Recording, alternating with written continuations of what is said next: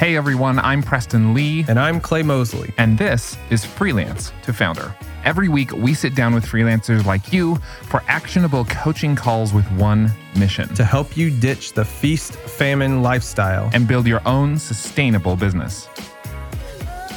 At one point, we were both brand new freelancers, barely making ends meet. But by now, we've started, grown, and even sold a few businesses of our own. And we want to help you do the same. If you're ready to go from freelance to founder, then join the army of freelancers who are taking matters into their own hands. Visit freelancetofounder.com to apply for your own on-air coaching call. And now, get ready to take some notes because an all-new episode of Freelance to Founder starts right now.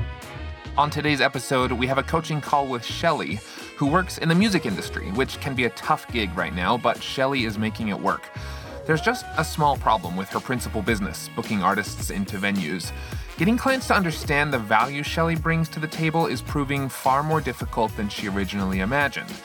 But after digging a bit deeper, Clay and I realized that this is probably just a simple messaging problem, a common pitfall in marketing.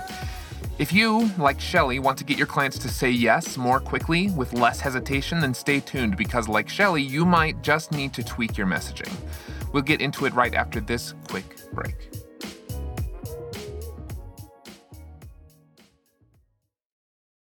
Whether you want to travel more or communicate better with international clients, you need to try Babbel. I've used Babbel's courses, and you can do the same in order to learn real-life conversation skills in a different language. Order food, ask for directions, or speak to clients without having to use translation apps. Right now, get 60% off your Babbel subscription. This is only for our listeners at babbel.com/freelance. That's 60% off at babbel.com/freelance, spelled BABBEL.com/freelance. Rules and restrictions apply. Welcome back to another episode of Freelance to Founder. I'm Preston Lee. I'm joined here with my good friend Clay Mosley. Hey Clay, how you doing? Hey, how's it going? Good to hear from you again. It's been a little while. We took a bit of a break for the holidays, but it's nice to hear your voice again. Joining us today also is Shelly calling in. Hi Shelly, welcome to the show. Hi, thanks. Great to be here. Yeah, it's been fun. We actually have met Shelly before. She's part of our challenge that you may have heard us talking about on previous episodes of the show, where we're doing a 5-day recurring revenue challenge. So it's cool. We already know a little bit about Shelly's business, and I'm excited to dive in a bit more today. In fact, let's just start it off. Let's hear, Shelly, can you tell us a little bit about what you do, what your business is, and what you're working on right now? Well, I am the founder of a business I'm calling Hurley Creative Collective. I spent the last 20 years of my career as a concert promoter. I found out of January of 2020 that they were discontinuing that concert series. And as soon as I let the artists that I work with know that I was leaving the university that I worked with, several of them asked me to come work with them and do different things. So I'm now working we offer booking services for these artists. I help book them into venues across the country. I work with venues to help them identify artists that they want to book that are not on my roster and help them negotiate those plans. And then I help with event marketing for those venues and the artists to try to help both of them grow. I love this for a couple of reasons, because I actually used to work in the music industry. And so that's so cool. Yeah, I did a lot of like the marketing side, but obviously I worked very closely with the events people and just, going to shows and helping set up shows and all. I was very much on the ground with that. So that's a fun industry for me to talk about. I don't do a ton of that anymore, or I don't do any of it anymore. I like it for a different reason. But and Clay, what's your reason? Well, I mean, I don't know anything about music. I was the kid that or the college student who the only music experience I have is going to music appreciation, and even then, I only showed up for exams, and that was it. You didn't really appreciate it. No, I have no musical talent whatsoever. The only musical experience I have is I love to listen to Spotify. However, I do love it. I love this because it is something different from what we've had on the show. Yes. So I was going to say that too. Yeah. We get a lot of designers, writers, marketers even. And Shelly obviously is a marketer to some extent, but yeah, it's definitely way different than what we've had before. So this is great. Shelly, let's talk a little bit about, listeners of the show know that all of our guests, by the way, if you want to come on the show, like Shelly here, Shelly visited freelancetofounder.com. There was a little sign-up process. If you want to be on the show like Shelly, have a free coaching call with me and Clay. There's no strings attached. You can visit freelance2founder.com and book your show as well. We'll chat with you for, 45 minutes or so about your business and how to scale it. But when you sign up, you do fill out a questionnaire that asks, on a scale of 1 to 10, where would you put yourself on, 1 being a freelancer, 10 being a founder of your company? And Shelly, when you fill that out, you put that you were currently maybe a 3. Yes. And so we'll have you explain in just a moment why you selected that and that you wanted to get maybe in the next 6 to 12 months closer to a 6. So let's start off. Why would you say you're a 3 on the freelancer to founder scale? Well, I realized in the past few months, even since I started this business back in March, that there's just more work coming my way than I can possibly handle myself. Like it's just constantly coming at me. So I've already kind of put some feelers out to some other people in the industry that I know and have worked with before about would they want to come on and help me with sales calls or develop with the artist or something, just to take some of the burden off of me so that it's not all on me at one time. But I'm not looking to hire employees necessarily, just independent contractors. Yeah. So I've already kind of started that process, but I'm certainly not at a point where that is working and functioning the way it should yet.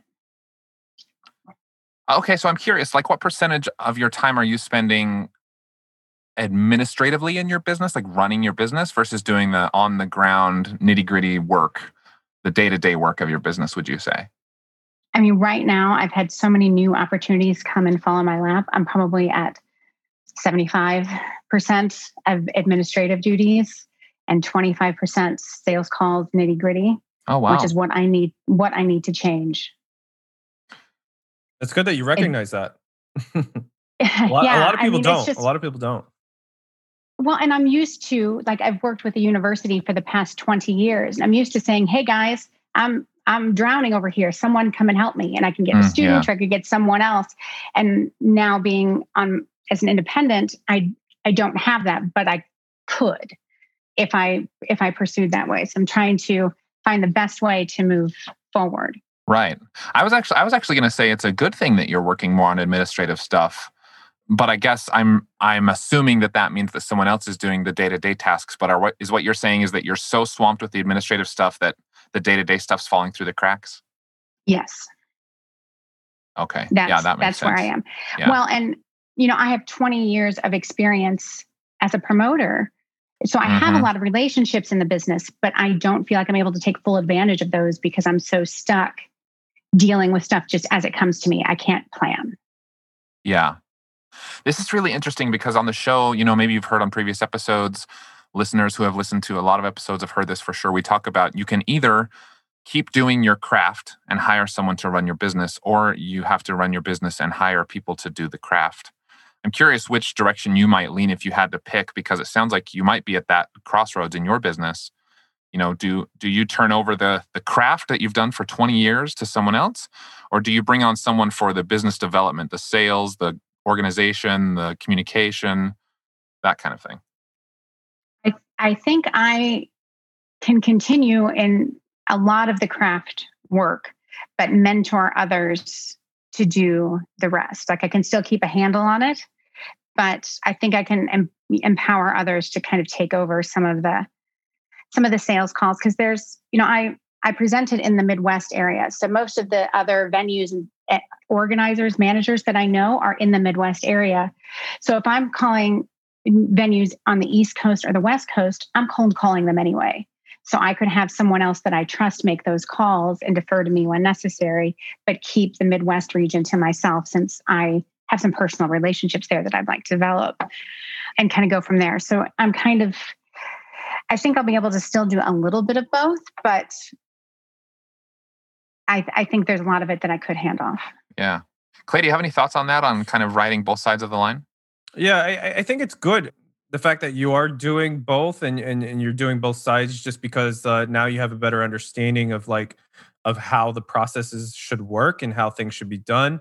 So that way it doesn't matter like what side you delegate to, how it's supposed to be done. That's a good point. And so like I think it doesn't matter what kind of business. I think it's like if for anybody who wants to grow their business, they need to delegate, right?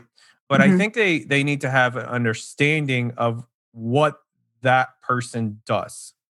And so I see a lot of cases that where someone might delegate a certain task, but they have no clue how it's being done, or you know what I mean? And so like Right. to me that's a couple of wrong, I don't know, I don't want to say wrong, but a couple of hiccups there where, so like one is you don't know if it's super efficient, right? Because you don't know how they do things. And so you don't know if it's as efficient as it could be. And two, the other thing is like, what happens if that person goes away? Like, could you pick it up? And so I think it's just good to have a good understanding. So I think that's good that you're actually doing it, so that whenever you do delegate, you know what's going on. My question is like, where's the bottleneck for you? Like, is it like, do you have the fear of just hiring a contractor, or you just can't find the right people? Like, what's going on there? Well, right now, in the midst of COVID, I have a plethora of people in the entertainment industry that I've worked with before that are out of work. So you pretty much pick up the phone and get my pick of whomever. But I am asking them to work on a commission basis at this point. And these are the artists, right? No, these would be other sales agents potentially. I have a roster right now of 4 artists plus 2 shows that include some of those artists that I'm able to sell. And I've got, half a dozen or more in the wings waiting to negotiate and sign on the roster. So I'll just have more product to sell.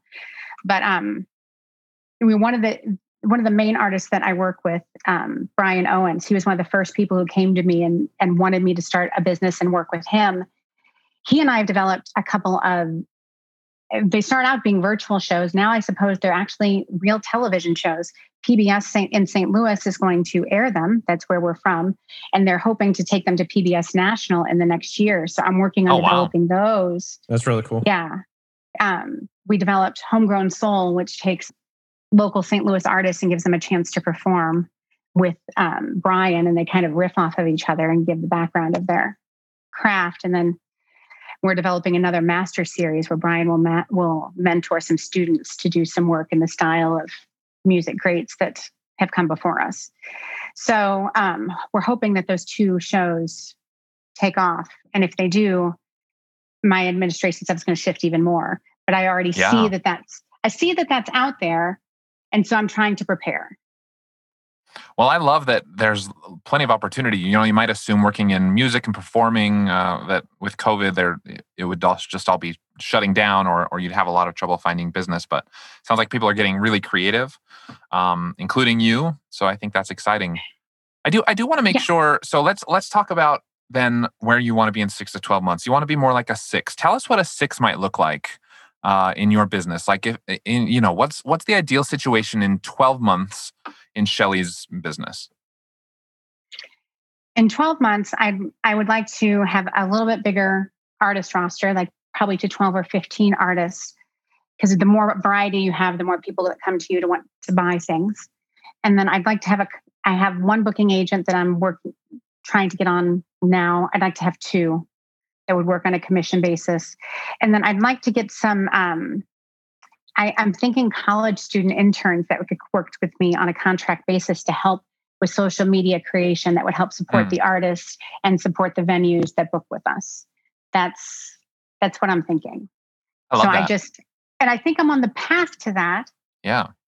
I find myself getting hung up on, there's this shiny thing that just dropped in my lap. I need to deal with that now. And then everything else falls off the table while I deal with that. And then I come back and then everything's exploding. And then I end up having to do an all-nighter to get everything back. Yeah. So I'm having trouble, and so many opportunities are coming my way, which is probably, it's not a complaint, but it's just, I don't want to let any of it go because it can all tie together and complement each other. I just have to organize it and make it all work. Yeah. Okay. So in that pursuit, I love that line of thinking. I've heard you say a couple times that point that you just have so many opportunities. I guess, where do you feel like we could help you for the next, 20, 25 minutes? Where could we help you? What are some roadblocks you foresee in moving from a 3 to a 6 and achieving this, 12 months from now, ideal goal. How could Clay and I help you today on your coaching call?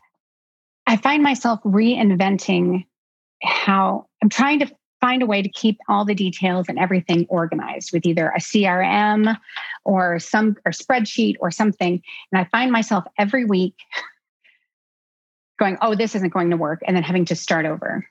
And I need to stop doing that and pick a plan and stick with it. How did you identify the best way to organize everything so that it was all neat and automated and ready to go? Because I've heard you talk about that before, where automating processes and things can help. And I'm at a loss as to find the right way to move forward with some kind of tool to make that happen. Yeah, so I can take this one, Preston. I know you can. You're gonna rock this one. So let me just tell you, I have the same personal experience, and so I was also one of those people where I tried one thing and I'm like, okay, this doesn't work, and then you spend a whole bunch of time switching everything over to a new tool, and like now you're trying to try 2 or 3 different tools at the same time. Like it's just a big mess. Yes, it's a mess. So I finally figured out what works for me, and I'm hoping it might work for you or for other people listening. And so here's what I would recommend. I would look at your business and just completely remove, and just in your mind, remove all of the tech and all of the tools. Just like, don't even consider it. And I want you to actually whiteboard out your process from a business, like internal business perspective.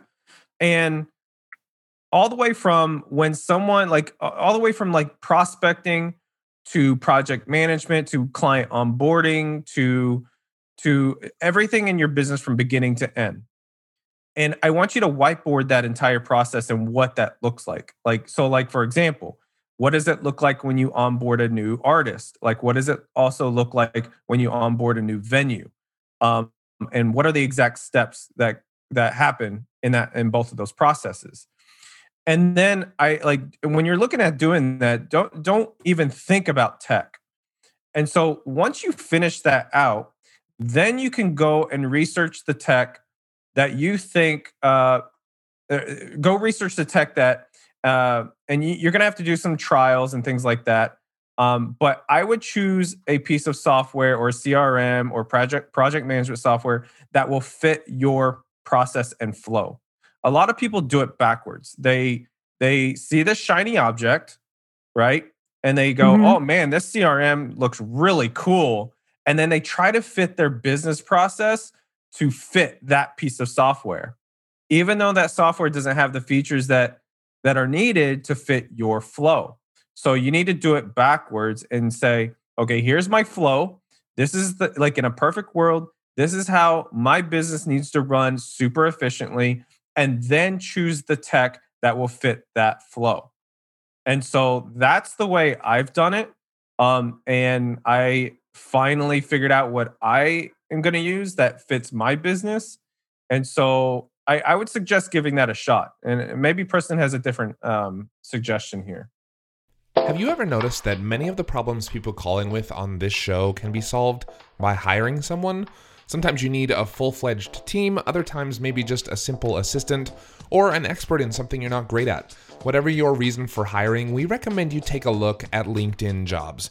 LinkedIn isn't just another job board. As you may know already, LinkedIn has a vast network of more than 1 billion professionals, which makes it the best place to hire. It gives you access to professionals you can't find anywhere else. And LinkedIn Jobs makes the process of finding the perfect teammate easy and intuitive. Hiring is always easy when you have access to so many quality candidates. So easy, in fact, that 86% of small businesses get a qualified candidate within 24 hours when using LinkedIn Jobs. I've used it myself, and it was so simple. In fact, I've made multiple hires using LinkedIn Jobs. And did I mention, by the way, it's free to business owners like me and you. Post your job for free at linkedin.com/freelance. That's linkedin.com/freelance to post your job for free, or click the link in our show description. Terms and conditions apply. You know, working from home is mostly great, but there are some days when I realize I haven't left my house or even my chair like all day. Have you been there? Getting outside to exercise or making a trip to the gym are just harder now that my office is just a flight of stairs away. If you're stuck in the same rut as me, then you should try Hydrow. That's HYDROW. With the Hydrow rower and 20 minutes a day, getting a full body workout is so much easier. Hydrow can work up to 86% of your muscles in just 20 minutes for an insane effective home workout. That's because Hydrow pairs the effectiveness of rowing with the power of technology to connect you with over 5,000 video trainings, classes, and workouts. And get ready to get out from behind your home desk, because after a few months of daily rowing with Hydrow, your partner's going to want to take you out for a night on the town to show you off. This spring, join the growing rowing community at Hydrow. Head over to hydrow.com and use code FREELANCE to save up to $400 off your Hydrow. That's HYDROW.com and promo code FREELANCE to save $400. Hydrow.com, promo code FREELANCE, or just click the link in our show description. I believe the same thing. I mean, you've got to figure out what your actual, and you probably know what your actual processes are already, but getting those down on paper or on a whiteboard or somewhere in a Google Doc, right? Just somewhere very basic. It's like step 1, I call this person. Step 2, I book this thing. Step 3, they give me a price. I don't know what your process is.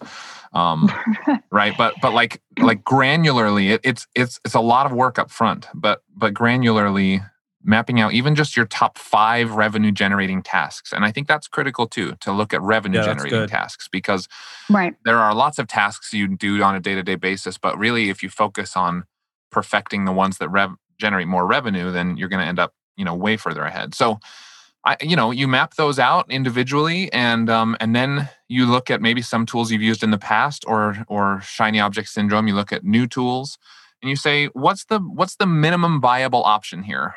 Right? What has just the basics that I need? And don't get caught up in like, will this work in 20 years or even will this work in 6 months?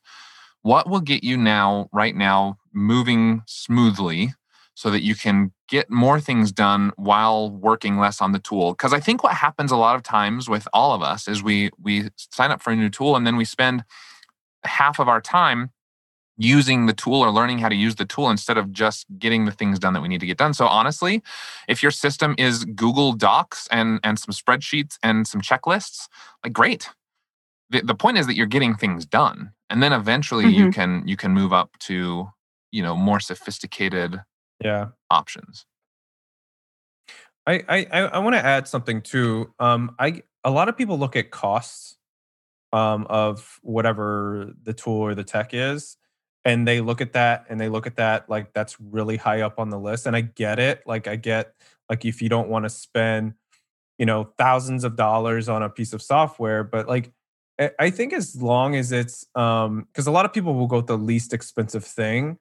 And that's really, really high priority for people. But in reality, that same software, like it's not a good fit. But if you were to pay 30% more than for a different piece of tech, then your business will actually be 10 times more efficient. So I would say, like, whenever you're looking at costs, like just I would suggest, like, don't look at costs whenever you're doing the research. Like do whiteboard your flow, and then do the research on what is going to be best. And then at that point, look at cost and just make sure it's not astronomical. Because I think that's just a big roadblock for a lot of people. And I like what Preston said is like, look at the top 5 or whatever task that are going to be able to get done efficiently with the software, because you're not going to, let me just prepare you ahead of time mentally. You're not going to find anything that's completely perfect.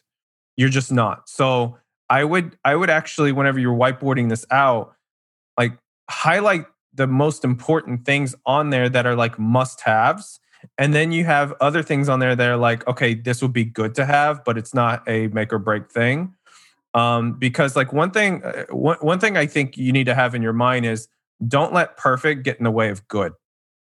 And so like, if you're trying to find the most perfect solution, it's going to get in the way.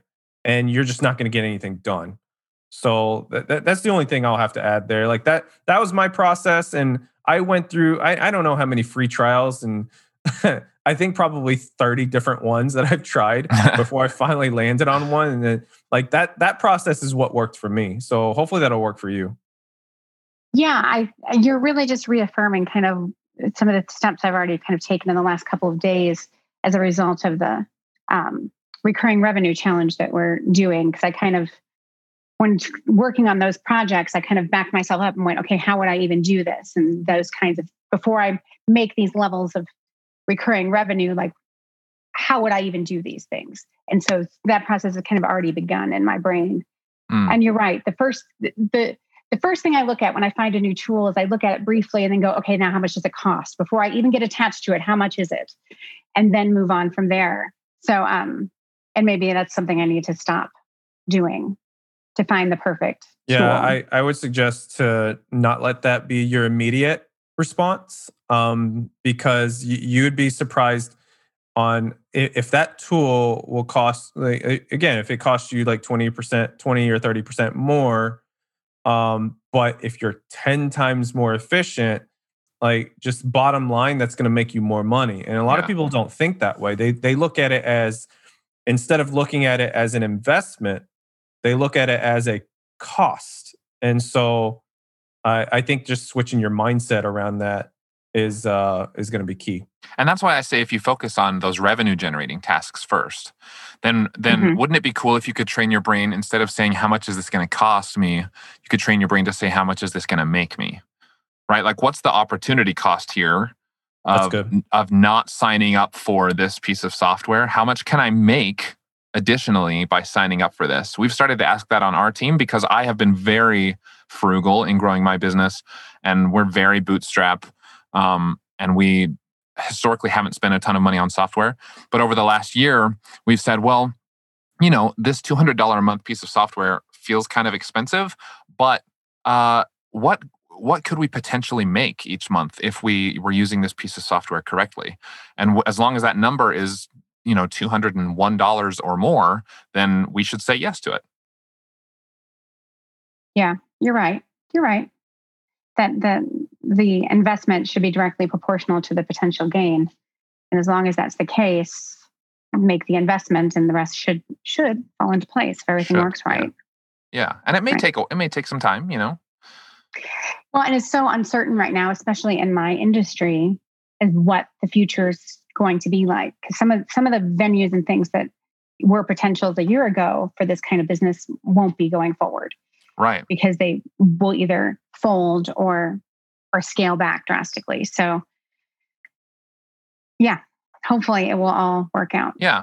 But again, you don't have to find a solution that works for the next 5 years. You just have to find a solution that works right now. Right. And then I can always regroup.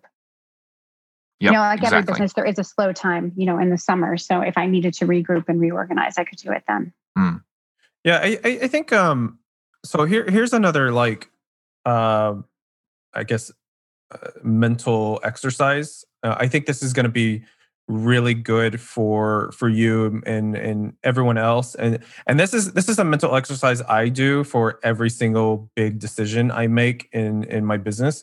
Is if you don't already have core values established for your business, then step one, establish core values.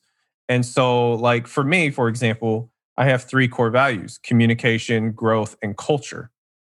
So what that means is okay, I want, I have certain things under each one of those, like communication. I want fast, efficient communication.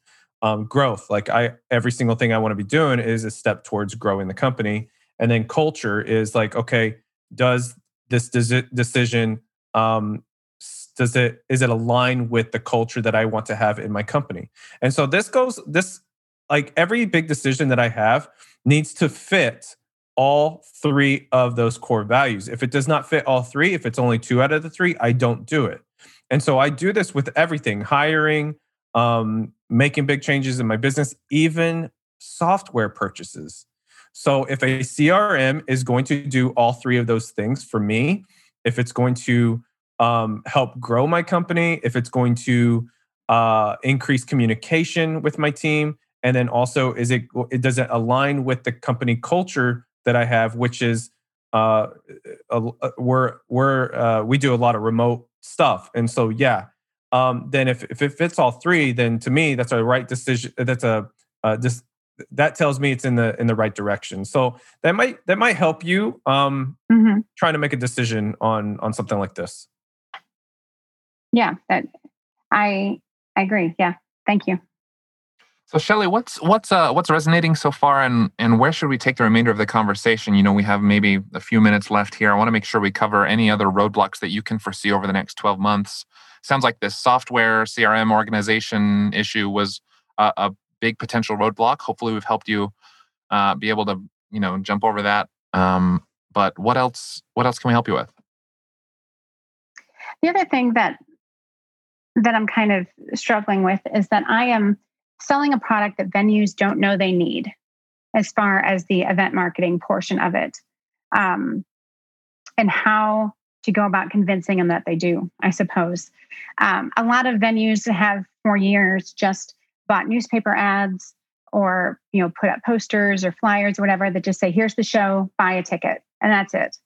And my whole philosophy behind the social media marketing and how I broke out in my area was you tell the story. You don't just throw it out there and say, here, buy this if you want, or if you don't, then don't. But you tell the story behind the show and give people a reason to be invested and to be associated with what you're trying to do. And then they will look to your advertisements for entertainment. And once they get invested in that in your social media feed, where you're, inadvertently giving them these advertisements for these shows that are coming up, they get invested and they keep coming back to you time and time again because you're giving them some underlying value besides just the advertising themselves. And a lot of other venues don't yet see the value in that. They don't want to, they might see the value, they don't want to put in the time or the money. Okay, so the real issue is convincing them that they need what you're selling. Am I hearing that right? I suppose, yes. That's how I'm differentiating myself from other agencies at this point, is that I'm not giving you an artist and saying, figure it out. I'm going to help you figure it out. I'm going to help you find all the next steps. And maybe I'm just answering my own questions here. Well, so this reminds me, Ira Glass, podcast host of This American Life. Yeah. Yes, very famous podcaster, radio host. He got This American Life syndicated on all sorts of local stations or like NPR kinds of stations by also offering free, what do they call them? Like fundraising plugs that were interesting and actually worked. And so before Ira, at least as the story goes, before he did this, most of the fundraising, you've heard, if you listen to NPR or any sort of public radio, you've heard these spiels about fundraising where they just basically ask for your money and give you a telephone number. Well, yes. Ira Glass and the This American Life team instead created these really interesting stories or really funny spots, and they saw a huge surge in donations at the stations that played these. So then the stations started begging for them to come on, and the caveat was, well, if you'll take our show, then we'll also do your fundraising spots. So it was kind of like this package deal. But what they had that I'm not 100% sure you have is the stations, obviously they saw the value in the fundraising. I mean, obviously that's their whole business model. So I guess walk us through, like, when you say they see the value but aren't, what did you say? They see the value but maybe aren't interested in doing it? Walk us through that. See the value, but they may not want to put in the time or the money to make it happen.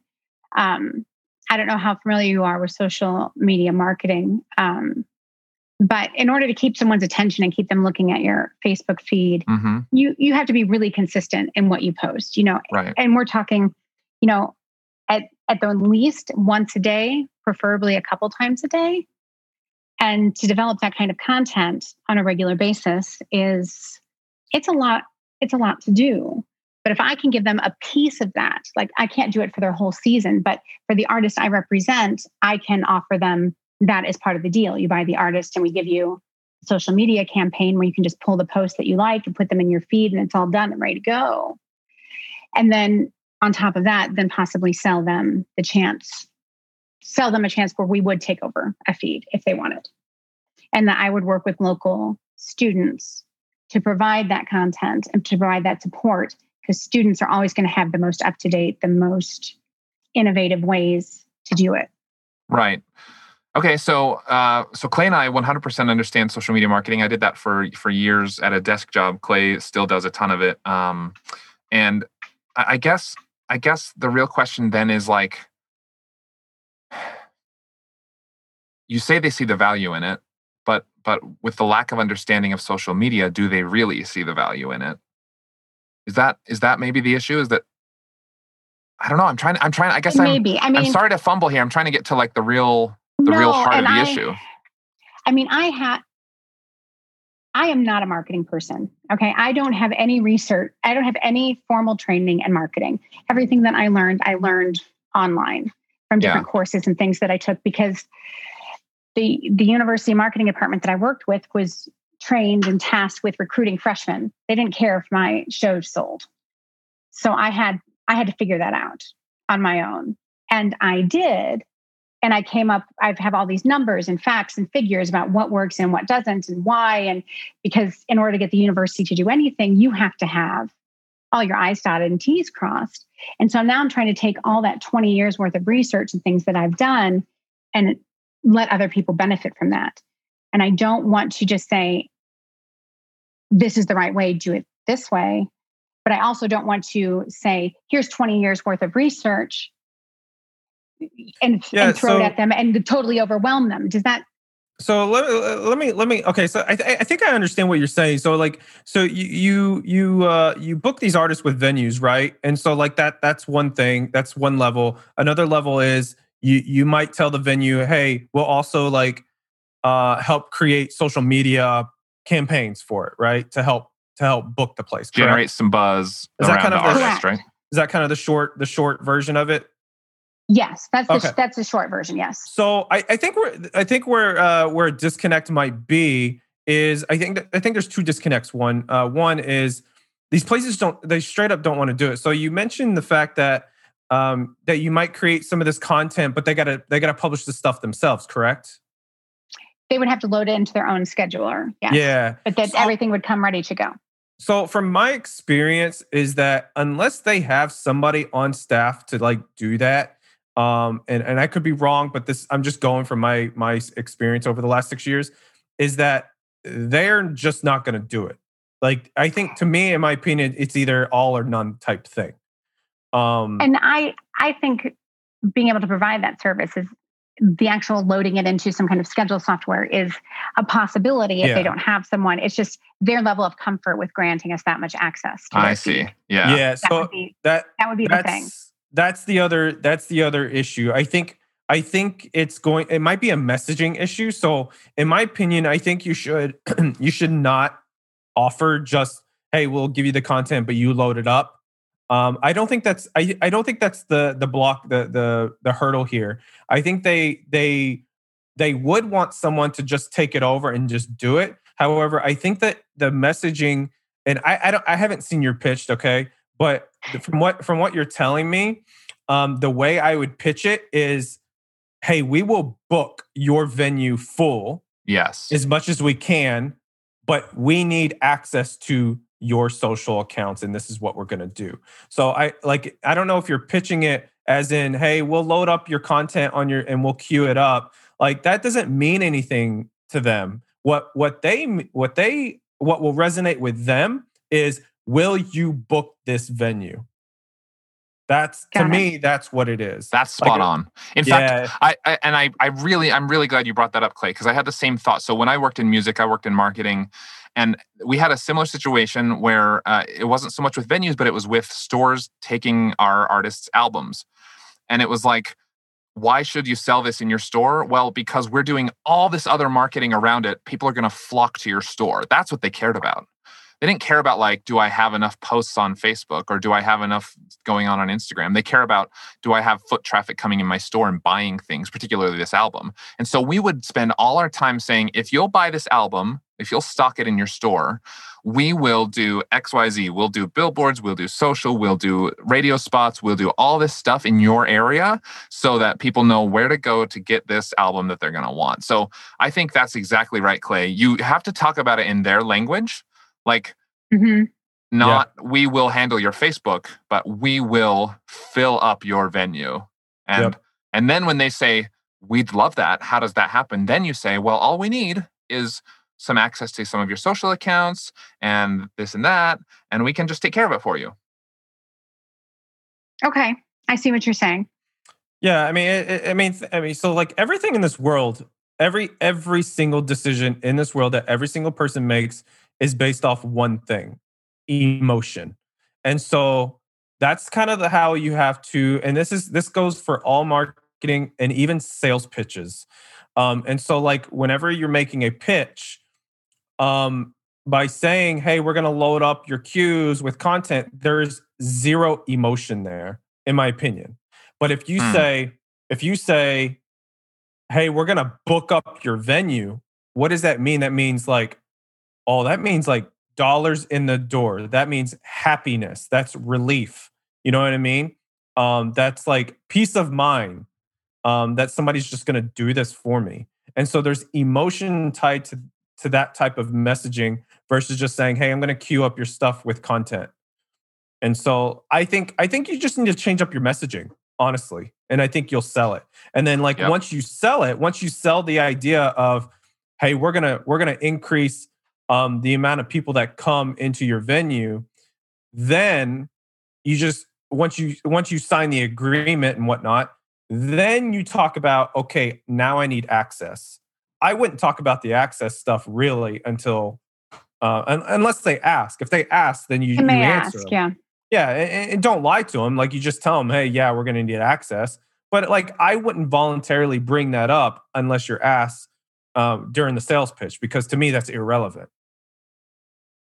Okay, so I just need to tweak the messaging.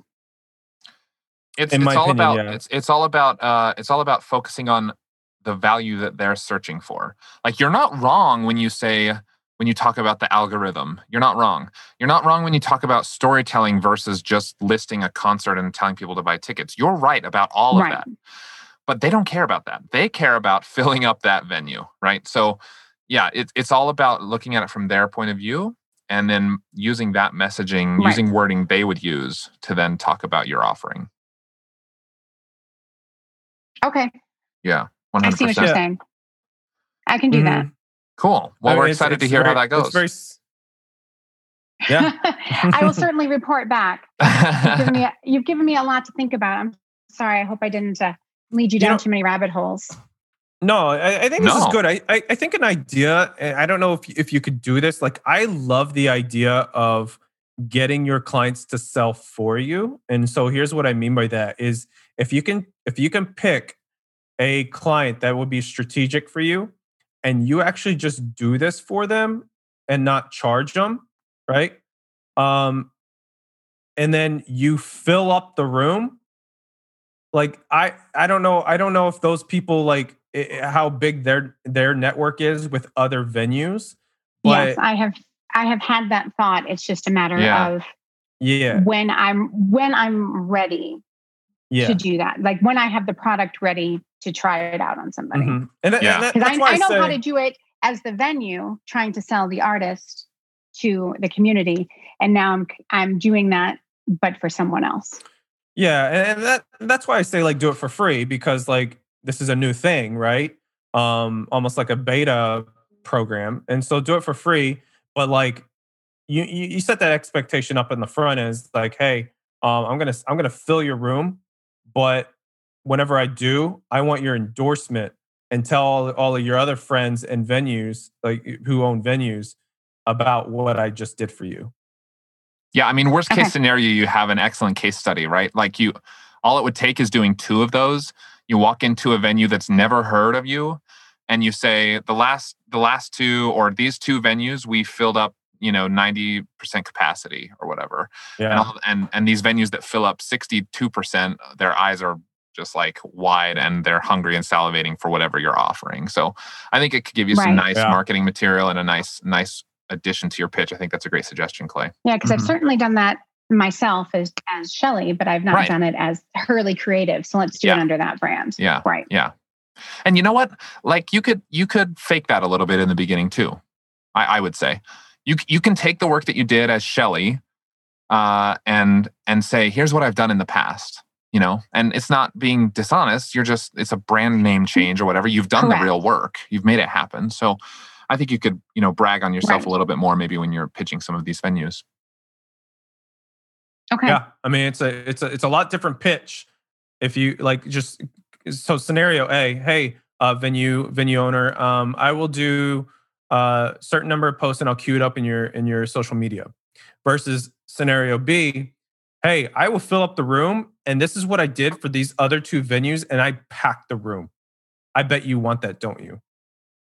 That's Right. two totally different scenarios. You're doing the same thing, just a Well, different pitch. And it's not only about packing the room, but building a community of patrons that are going to keep coming back because they like the yeah. message that you're sending. Yeah. That you're offering them Yep. offering them entertainment, education, even when they're not buying a ticket, so that they do buy a ticket so you can keep doing that.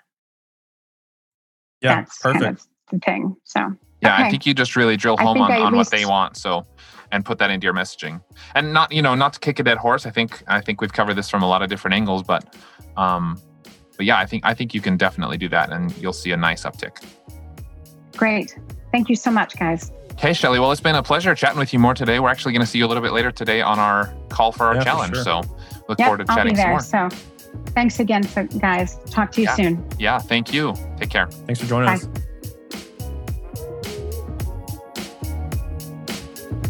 Freelance to Founder is produced by the team at Millo. Visit millo.co to level up your freelancing. And Dripify, visit getdripify.com to become a bad A in business. Freelance to Founder is also part of The Podglomerate. You can check out more amazing podcasts at thepodglomerate.com.